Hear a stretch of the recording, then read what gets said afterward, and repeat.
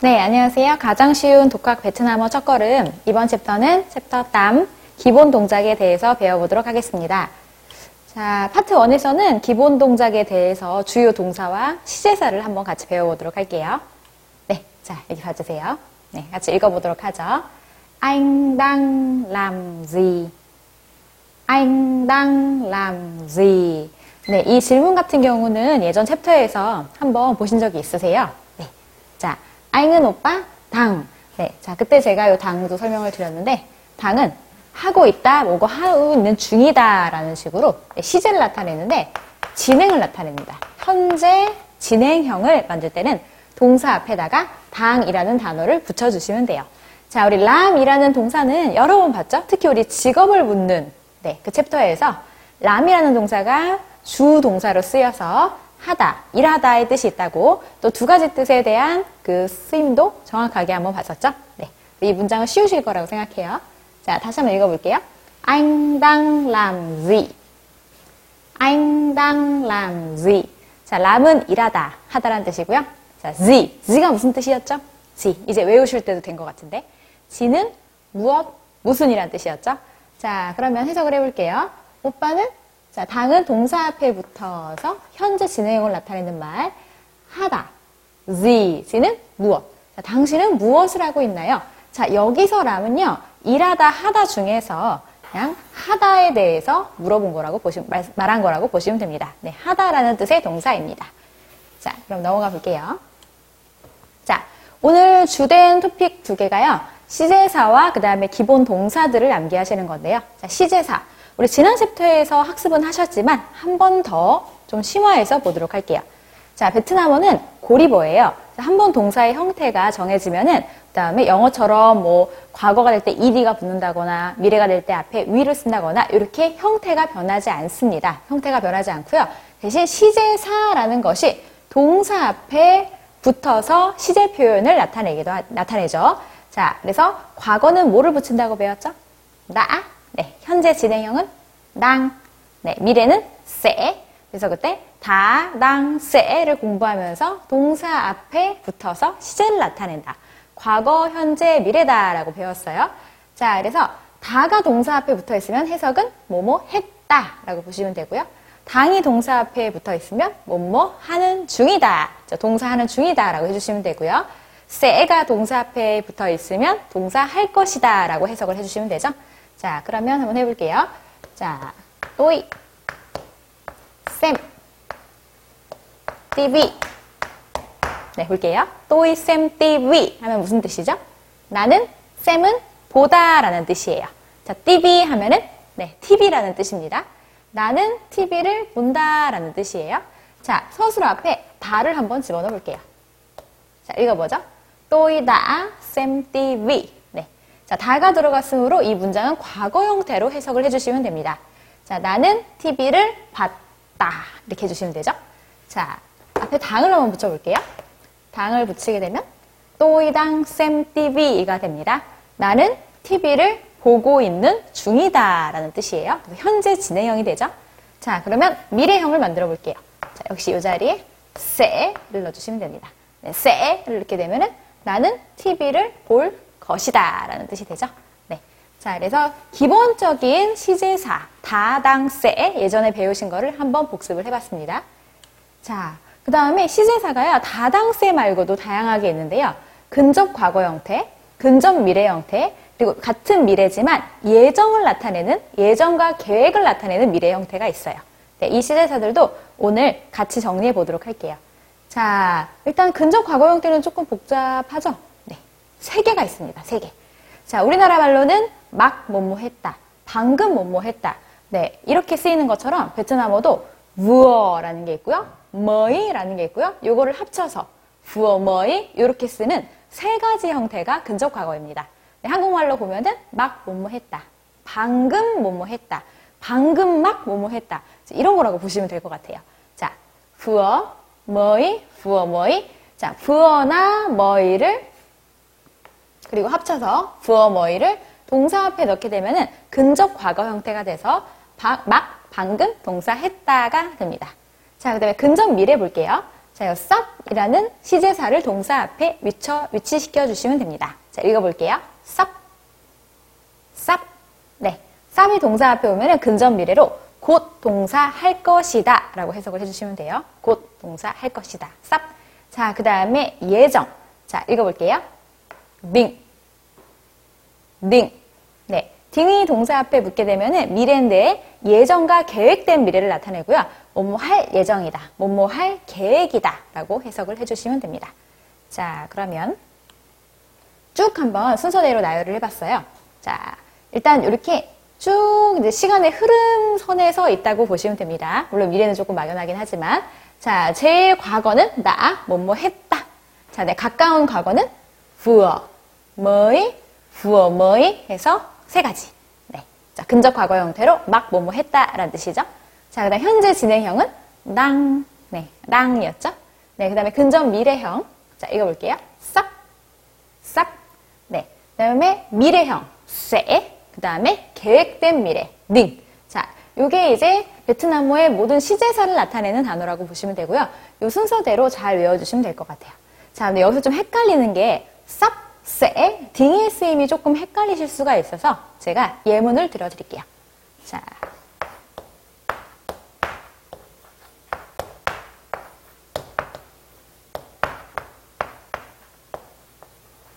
자, 같이 읽어볼게요. Tôi đi Vietnam. Tôi đi Vietnam. 나는 베트남에 간다 라는 문장이죠. 자, 만약에 여기 미래 시제 중에서 근접 미래인 쌉을 집어넣게 되면은 Tôi sắp đi Vietnam이 돼요. 자, 요거는 일단은 지금 비행기표는 일단 무조건 산 상태고요. 이제 비행기 뜰 날이 생각보다 길지 않고 아주 가까운 미래라는 거예요. 나는 곧 베트남에 갈 것이다. 나는 곧 베트남에 간다. 당장 내일이든지 아니면 오후라든지 아니면은 길어봤자 다음 주 정도가 될 것 같네요. 자, 그래서 쌉을 쓰게 되면 아주 가까운 미래 표현입니다. 자, 그러면 여기다가 se를 넣어볼게요. Tôi sẽ đi Vietnam. 네, 이 se라는 거는 의지 표현이 들어가 있기도 한데요. 쌉이랑 비교를 하자면 약간의 막연함이 있다고 보시면 될 것 같아요. 그래서 여러분 수업 들으시면서 물론 베트남에 갈 계획이 있으실 수도 있지만 한번 들어보고서 베트남 한번 가보고 싶은데? 나 베트남 갈 거야. 한번 가보려고 할 때 Tôi sẽ đi Vietnam. 네, 굳이 쌉이랑 비교하자면 쌉보다는 조금 더 막연한 미래라고 보시면 될 것 같아요. 나 베트남 갈 거야. 네, 이런 표현으로 보시면 됩니다. 자, 그 다음에 딩을 써볼게요. 자, 딩은 계획된 미래예요. 계획된 미래. 그래서 나는 베트남에 갈 예정이다. 나는 베트남에 갈 계획이다. 네, 이거는 뭐 6개월 후일 수도 있고, 네, 뭐 1년 후일 수도 있는데, 구체적인 계획이 되어 있는 상태라고 보시면 됩니다. 네. 자, 그래서 시제사, 과거, 근접 과거, 현재 진행형, 그 다음에 가까운 미래, 근접 미래, 그 다음에 가까운 미래랑 비교했을 때는 약간 막연한 미래인 세, 그 다음에 계획된 미래, 딩까지 시제사를 봤습니다. 한 번만 더 읽어보고 넘어가도록 할게요. đã vừa mới đang sắp sẽ ning. 네, 이런 시제사들의 제일 중요한 점은 서술어 앞에 위치한다는 거. 요거 다시 한번 네, 정리해 가시고요. 그다음에 요거 순서대로 꼭 외워주세요. 네, 자, 아까 우리 질문이 시제사 하기 전에 anh đang làm gì 였어요. 당신은 무엇을 하고 있나요?에 대한 대답. 네, 책에 있는 거 볼게요. Tôi đang sắp xếp hành lý.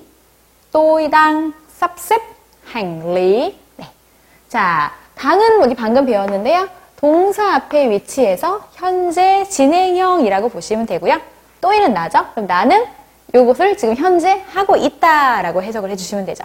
자, 지금 삽셉 또 모르는 단어, hành lý 또 모르는 단어. 좀 어려우실 것 같은데 단어를 외우시면 됩니다.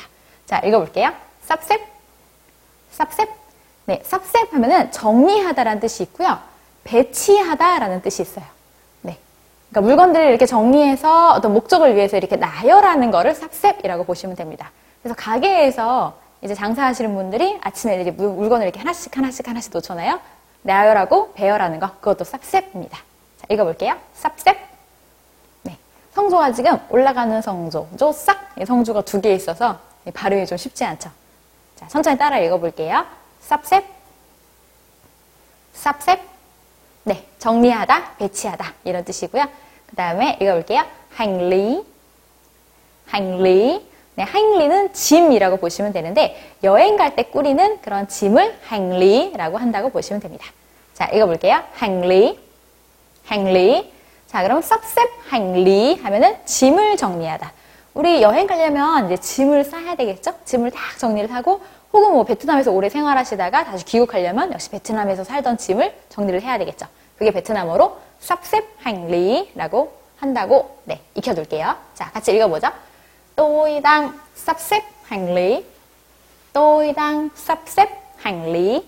네, 좋습니다. 자, 기본 동작에 대해서 질문하고 답하는 책에 있는 문장을 봤는데요. 자, 기본 동작에 대해서 여러분 말씀하시고 싶으시면 딱 그것만 기억하시면 돼요. 자, 어순이 주어, 동사, 목적어다.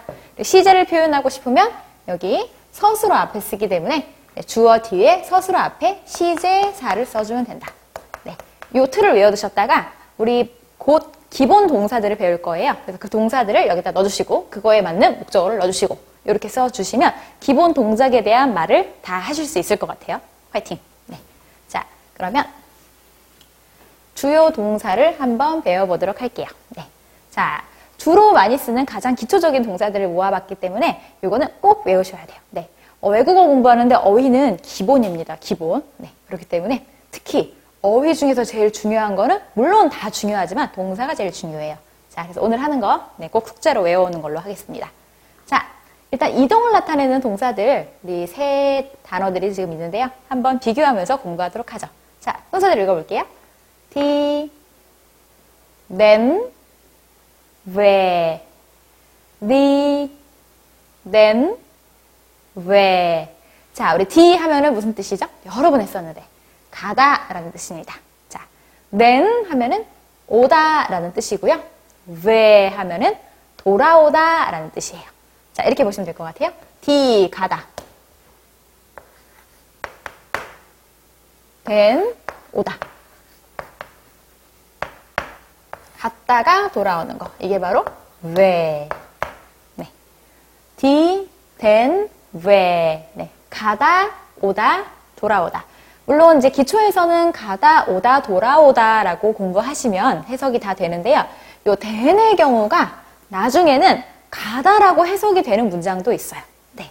일단 기초형에서는 된을 오다라고 공부를 해두시고 그것은 문맥에 따라서, 문형에 따라서 해석을 달리해야 되기 때문에 또 나오는 대로 제가 알려드리도록 할게요. 자, 일단 기초는 뒤는 가다, 된은 오다, ve는 돌아오다 이런 뜻이에요. 자, 여기서 중요한 게요. 뒤, 된, 배 같은 경우는 뒤에 장소 명사가 바로 목적어로 오지 여러분 많이 하시는 실수 어가 여기 끼지 않습니다. 네. 자, 제가 그동안 베트남어를 많이 가르쳐 보니까 학생분들이 제일 어려워하시는 게 이 어를 굉장히 헷갈려 하시더라고요. 어가 뭐였지? 이러면 괜찮습니다. 헷갈릴 이유가 없으니까. 자, 우리 배웠는데 무슨 뜻이었죠? 네, 장소 앞에 붙는 전치사로 장소에서, 장소에 이렇게 해석되는 전치사였는데요. 자, 방금 배운 우리 단어들 뒤, 된, 배 뒤에 장소가 와서 이 장소에 가다, 장소에 오다, 장소로 돌아오다 할 때는요. 어를 쓰지 않습니다. 네, 이거를 꼭 같이 공부를 해두셔야지 나중에 베트남어를 장문하시고 말하실 때 오류를 줄일 수가 있어요. 네. 자, 다시 한번 이동을 나타내는 동사들을 읽어볼게요. đi, đến, về. 네, 좋습니다. 자, 그 다음 아까 우리 xem TV 했던 거 기억나세요? xem TV. 네, xem TV 해서 예문을 만들었었는데 쌤은 보다란 뜻이에요. 네, 다음 읽어볼게요. nói, nói. 네, noi는 말하다 라는 뜻이죠. 네. 자, 베트남어를 말하다. tiếng Việt. tiếng Viet을 nói 뒤에 써주시면 베트남어를 말하다 라는 뜻이 됩니다. 자, 읽어볼게요. nói, nói, nói tiếng Việt. nói tiếng Việt. 자, 그 다음 네 번째. 자, 읽어볼게요. nghe, nghe. 네, 응애 발음이 좀 재밌죠? 애기들이 응애 우는 것 같은데. 네. 응애 하면은 듣다라는 뜻의 동사예요. 듣다.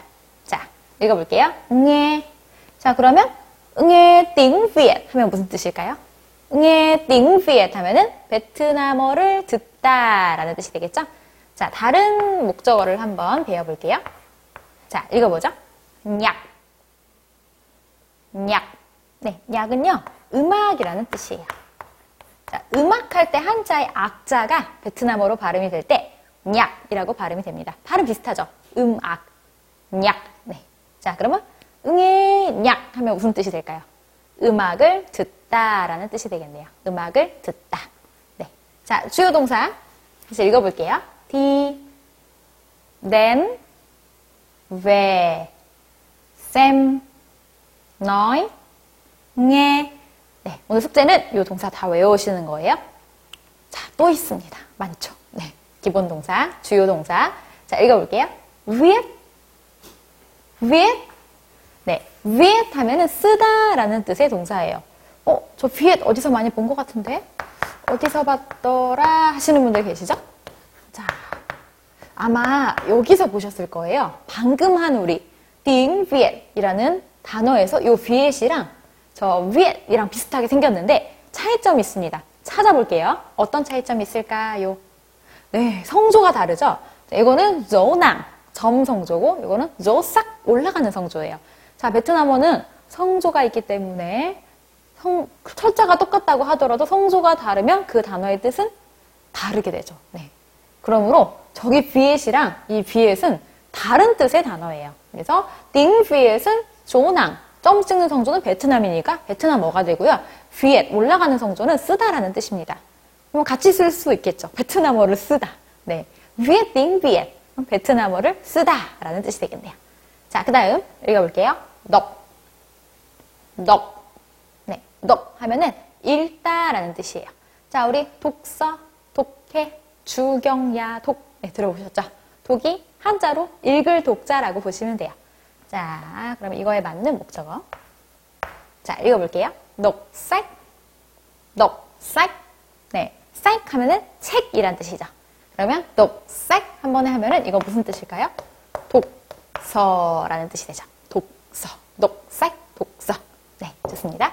자, 그 다음 하루의 일과에서 빠질 수 없는 인간에게 가장 필요한 잠을 자다. 자, 읽어볼게요. ngủ. ngủ. 네, 발음이 좀 어려워요. 자, 읽어볼게요. ngủ. ngủ. 네, 잠자다 라는 뜻이고요. 요 ngủ 같은 경우는 d라는 동사랑 같이 붙어서 쓰여서 đi ngủ 이렇게 많이 쓰이고요. đi ngủ 는 잠자리에 들다 라는 뜻이에요. 네, 여러분 밤에 이렇게 씻고 네, 잘 되겠다 하고 잠자리에 드는 게 베트남어로 đi ngủ, đi ngủ, 잠자러 가다 라는 뜻으로 이제 직역하면 이렇게 되죠. 자, 그 다음 잠을 잤으면 아침에 힘들지만 일어나야죠. 네, 일어나다라는 동사까지 배울게요. 자, 따라 읽어주세요. thức dậy, thức dậy, thức dậy 는 기상하다, 일어나다 라는 뜻이에요. 자, thức dậy 같은 경우는 앞에 요 특이라는 단어랑 뒤에 dậy 이라는 단어가 결합돼서 만들어진 형태라고 보시면 되고요. 특이라는 것은 자고 있다가 이렇게 알람 시계가 울리거나 엄마가 깨워주시면 정신이 이렇게 퍼뜩 들잖아요. 아침이구나. 이게 이제 특이라고 보시면 돼요.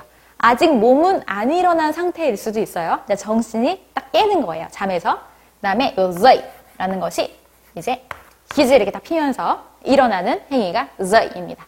그래서 thức dậy 같이 하게 돼도 역시 일어나다고요. 나중에 dậy 만 써도 역시 일어나다예요. 요 특이라는 단어는 나중에 깨어있다. 사상적으로 깨어있다. 이렇게 할 때도 들어가는 단어이기도 합니다. 네, 자, 같이 읽어볼게요. thức dậy, thức dậy. 네, 좋습니다. 자, 그래서 주요 동사들 배워봤는데 한번 처음부터 읽어볼게요. viết, đọc, ngủ, thức dậy. 네, 자, 앞에 우리 했던 이 동사 요거까지. 네, 꼭 오늘 외워주셔야 돼요. 네, 동사는 가장 기본이기 때문에 오늘 공부할 때 옳다구나 하고 열심히 외워주시면 됩니다. 네, 자, 그래서 파트 1은 여기까지 마무리하도록 하고요. 오늘 시제사와 기본 동사, 그 다음에 기본 동작을 할 때 어순, 주어, 동사, 목적어, 순, 그 다음에 시제사 넣는 것까지 배워봤습니다. 자, 그럼 복습 열심히 하시고 파트 2, 기본 동작 2에서 같이 이어가도록 하겠습니다.